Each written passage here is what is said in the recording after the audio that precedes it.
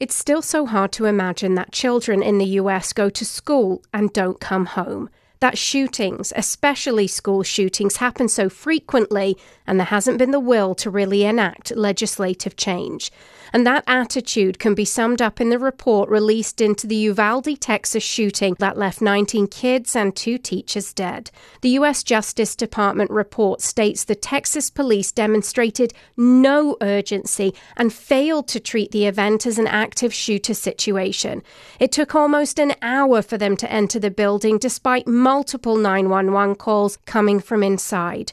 Those poor children, terrified and crying out for help. How their poor parents must feel now reading this report. Their cascading failures don't end with it, though. It continues with all levels of US government of all political stripes and their moral failure in not doing anything to change gun laws. I'm Sarah Mills.